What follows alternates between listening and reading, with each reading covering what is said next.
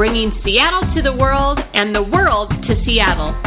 I'm your host, Lori Ness, a soldier on the front line of the mainstream.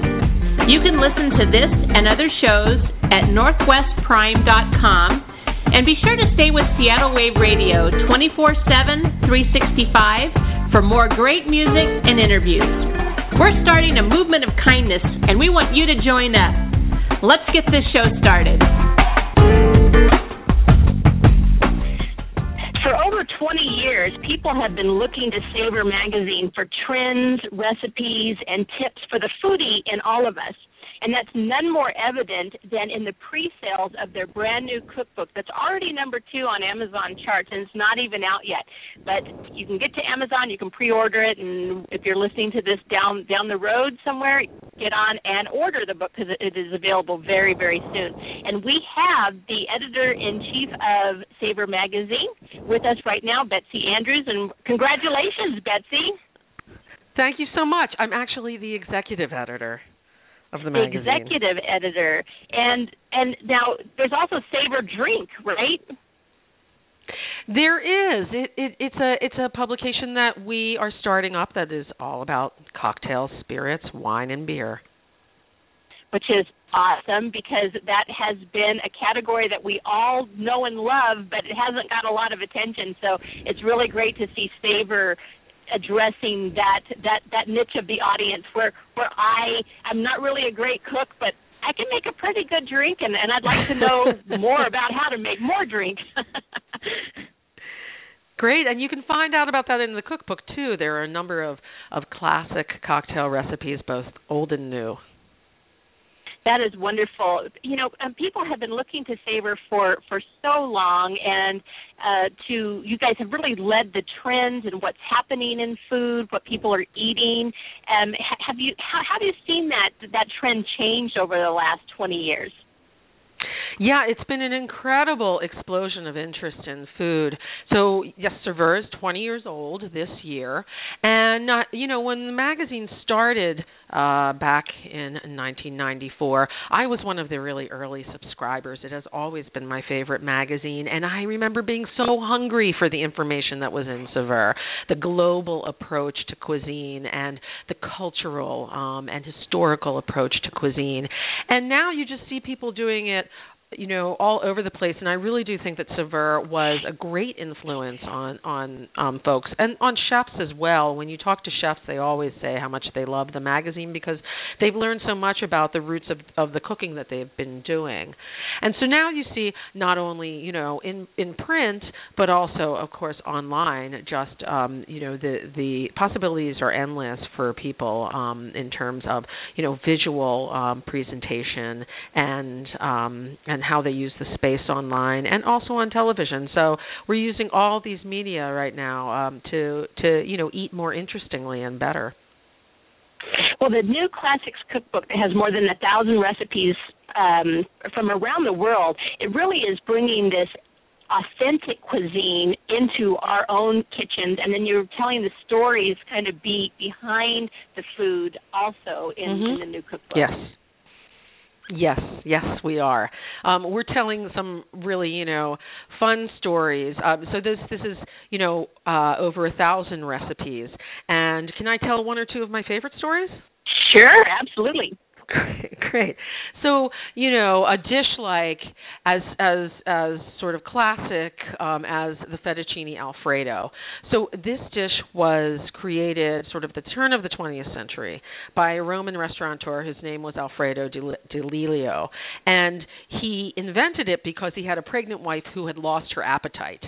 So he took what was a sort of much humbler dish called fettuccine al burro, which really means fettuccine with butter, that, is sort of tossed with a little butter. And he just loaded it up with tons of Parmesan cheese and way, way, way more butter. And it was so decadent that she couldn't resist it, and she started eating. And not only that, but he served it to his customers, and they loved it too. And then it became a classic. Oh, my gosh. Well, I didn't even know that. Yeah. That's, so think about that next time I eat it. It was because of a pregnant lady that we have fettuccine Alfredo. Yeah. Wow. And I can tell you a good cocktail. Oh, yes. I can tell you a good cocktail story since you're a cocktail fan. There is Yes, a cocktail called it's called the Moonwalk, and this was invented in 1969 at the Saveur Hotel in London at its famous American bar by a bartender named Joe Gilmore. And it's a sort of a bubbly and kind of citrusy combination of grapefruit juice, orange liqueur, rose water, and champagne.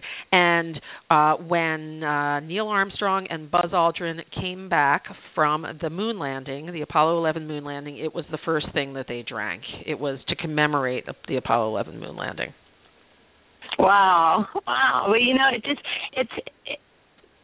I always like to go when I'm out to order not the same thing all the time when it comes to a drink or even food, but a lot of times when you just don't know, you fall back on the good old standby, so to speak, So it's really great to have these new opportunities open to us, and you guys have an app. So if you're out at a restaurant, you can even just cheat on your app and kind of get some tips as well.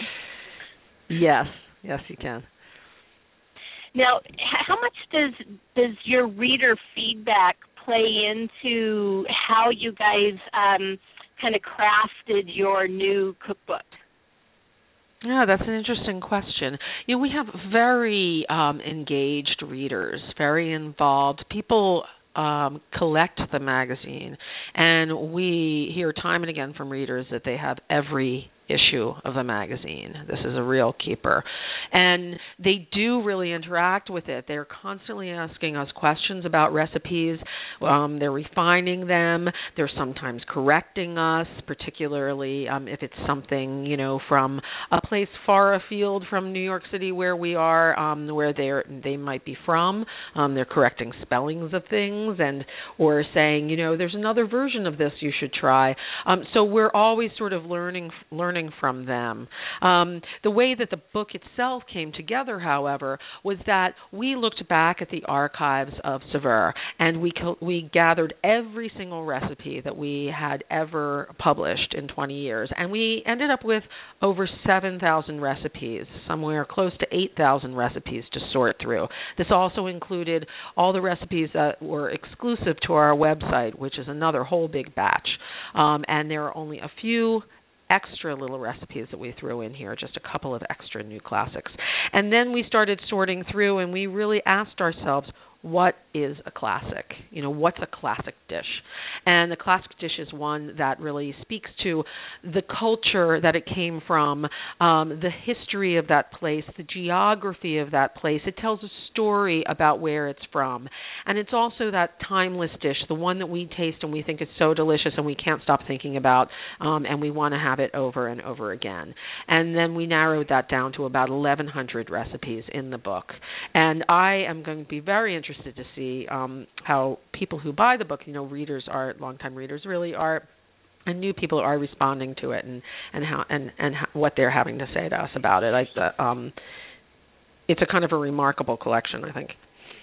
Mm-hmm. How have people's taste changed over the last 20 years? Do you think, especially maybe as Americans, we're more open to try classic dishes from other parts of the world? Absolutely. So what a classic kind of used to mean was French, specifically French, and then, maybe a little bit of Italian food, maybe a couple of German dishes, maybe some, good old American homey dishes, something like a meatloaf. And now, a classic could come from anywhere in the world. It's not just a salad niçoise. It might be something like an Argentinian, paprika, spiced meat and hominy stew like locro, or a Trinidadian, griddle cake called bus up and shut, or a Chinese, red cooked pork, or Indonesian beef rendang. Our palates have expanded tremendously over the past 20 years. Yeah, and as the world's kind of gotten smaller, we've opened up our imaginations even more, and we're more apt to try different things and experiment more. And I think we know more people from around the world maybe than we did 20 years ago, and it's it's really a win-win for everybody. Very much so. And I feel like the internet has become this place where, if I'm traveling, I will seek out the local bloggers. Who's the local food blogger and where are they eating? They know where they're from. And so there's this just wealth of information there for us. And people now plan their trips around the culinary aspect. I mean, they plan their trips around eating, and it's easy to do that with the resources that are available to us. So Saveur now is in very good company. Oh, absolutely. Well, people are picking airlines based on food now. They're picking hotels based on food. They're cooking at home based on what they've experienced while they were out, and they want to bring that and share that with people. And it's just amazing to have such a great go-to guide, as you guys have always been known for. And again, it's just fairly evident by just the excitement that's out there already for this new cookbook that's out. And thank you. James Osland was part of that as well, and with the editors at the magazine. Yes, he was. This was sort of, for all of us, this is our 20th anniversary gift, basically, to cooks. And this was, the sort of legacy of Jim before he left the magazine. This is sort of the last, a parting gift for his beloved readers. Well, one thing I'm really excited to see more incorporation with Brussels sprouts, because I'm a Brussels sprouts fan. Not everybody is, but I'm so happy to see so many different recipes coming out involving Brussels sprouts, because actually in other parts of the world they're eaten for good luck. And here in the States, it's kind of two camps. Either you're a Brussels sprout person or you're not. But there's so many great ways to cook them, and you guys have really been leading the charge on that. So I'm really happy about that for one thing. And also the incorporation of olive oils and more olive oils into our dishes. Yes. Brussels sprouts are that thing that, like, my mother won't eat them. There's a generation, I think, particularly before me, where, they overcooked them. They boiled them to death, and they couldn't eat them. Well, now we have all sorts of different ways of dealing with them. We can roast them, and we can shave them, fresh into a salad. We can do something delicious like this recipe, one of the recipes in the cookbook, which is Brussels sprout gratin, just like making it like a cheesy, bacony, creamy casserole filled with delicious Brussels sprouts. So Brussels sprouts are now like one of the most diverse, very versatile, diverse vegetables. I think, most people now think of them as something that can really be used in many, many different ways. And then, olive oil has been an explosive sort of category of food in the past couple of decades. It's not just Italy or Spain. There are incredible olive oils out of the Middle East, where, of course, that tradition originated. There's really wonderful olive oils from California, and now there are olive oils coming out of other southern states like Georgia. So, if as a cook, somebody can go to the store and really, really try a diversity of them, and they have very, very different flavors. Yeah, and there's starting to be kind of olive oil stores popping up, so that when we see these things in magazines and cookbooks, and a lot of times back in the olden days of cookbooks, we wouldn't even kind of know where to even begin to go get some of this stuff. But now It's also driving for it to be more mainstream, for us to be able to actually get these ingredients and be able to make things at home as well. It's much more consumer-friendly to shop anymore. Sure, and, the Internet has really helped that out, because now, we have always done recipes that have, required you learn something, right? You learn about a new ingredient. And so it requires you to stretch yourself a little bit as a cook, and to go out there and find that ingredient and play with it, and find out how to make it delicious in a dish. And we've always told people where to source things. Well, that has become so much easier because of the internet. I mean, you can source just about anything now online. So that's amazing. You could live in a small town that doesn't have a specialty store, and yet you can still, get some of these things. Well, that's one thing that I really like about what the cookbook had in it, because you had tips for everybody. You had not only the recipe, you had the story behind the recipe, you had the tips on everything, and you tried to make it as easy without actually showing up in our kitchens and making it for us as you possibly could. Yes. So you will find you'll find great little stories and quotes from some of our favorite chefs and food writers throughout. But then you'll also find things like step-by-steps on making corn tortillas, or a glossary of pasta shapes, so what when in a recipe if we call for something like bucatini or pappardelle, what you're supposed to be looking for. There are a lot of little bits of learnings in here that you can use to make the recipes in the book, and then take with you further along in your cooking. Well, especially with the holidays coming, there's a lot of social events going on. We're all going to be getting together. There's going to be a lot of cooking. Everyone always wants to, bring something that pops a little bit, and, where you shine at a party. And there's no better time like the present to be a foodie. And I have this cookbook coming, and I know so many other people do, because it's number 2. So I know I'm not just the only one. It's going to be here in time for the holidays, and people can pre-order it now and have it available immediately. And if you want to wait, I think it comes out November 4th. It'll still be here in time for Thanksgiving and all the holidays in December as well. And then it just becomes a classic in your own cookbook collection. And I know so many people who just collect cookbooks, and they just love them, and they're so personal to them. And it's almost they get passed down, from generation to generation. Yes, they do. And I hope that will be the case with this one as well, that I can give it to my kid and he'll pass it on.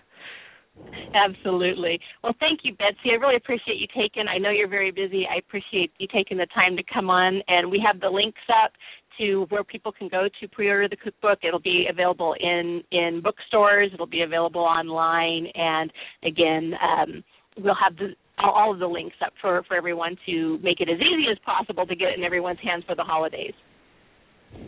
Thank you. All right. Thanks for coming on.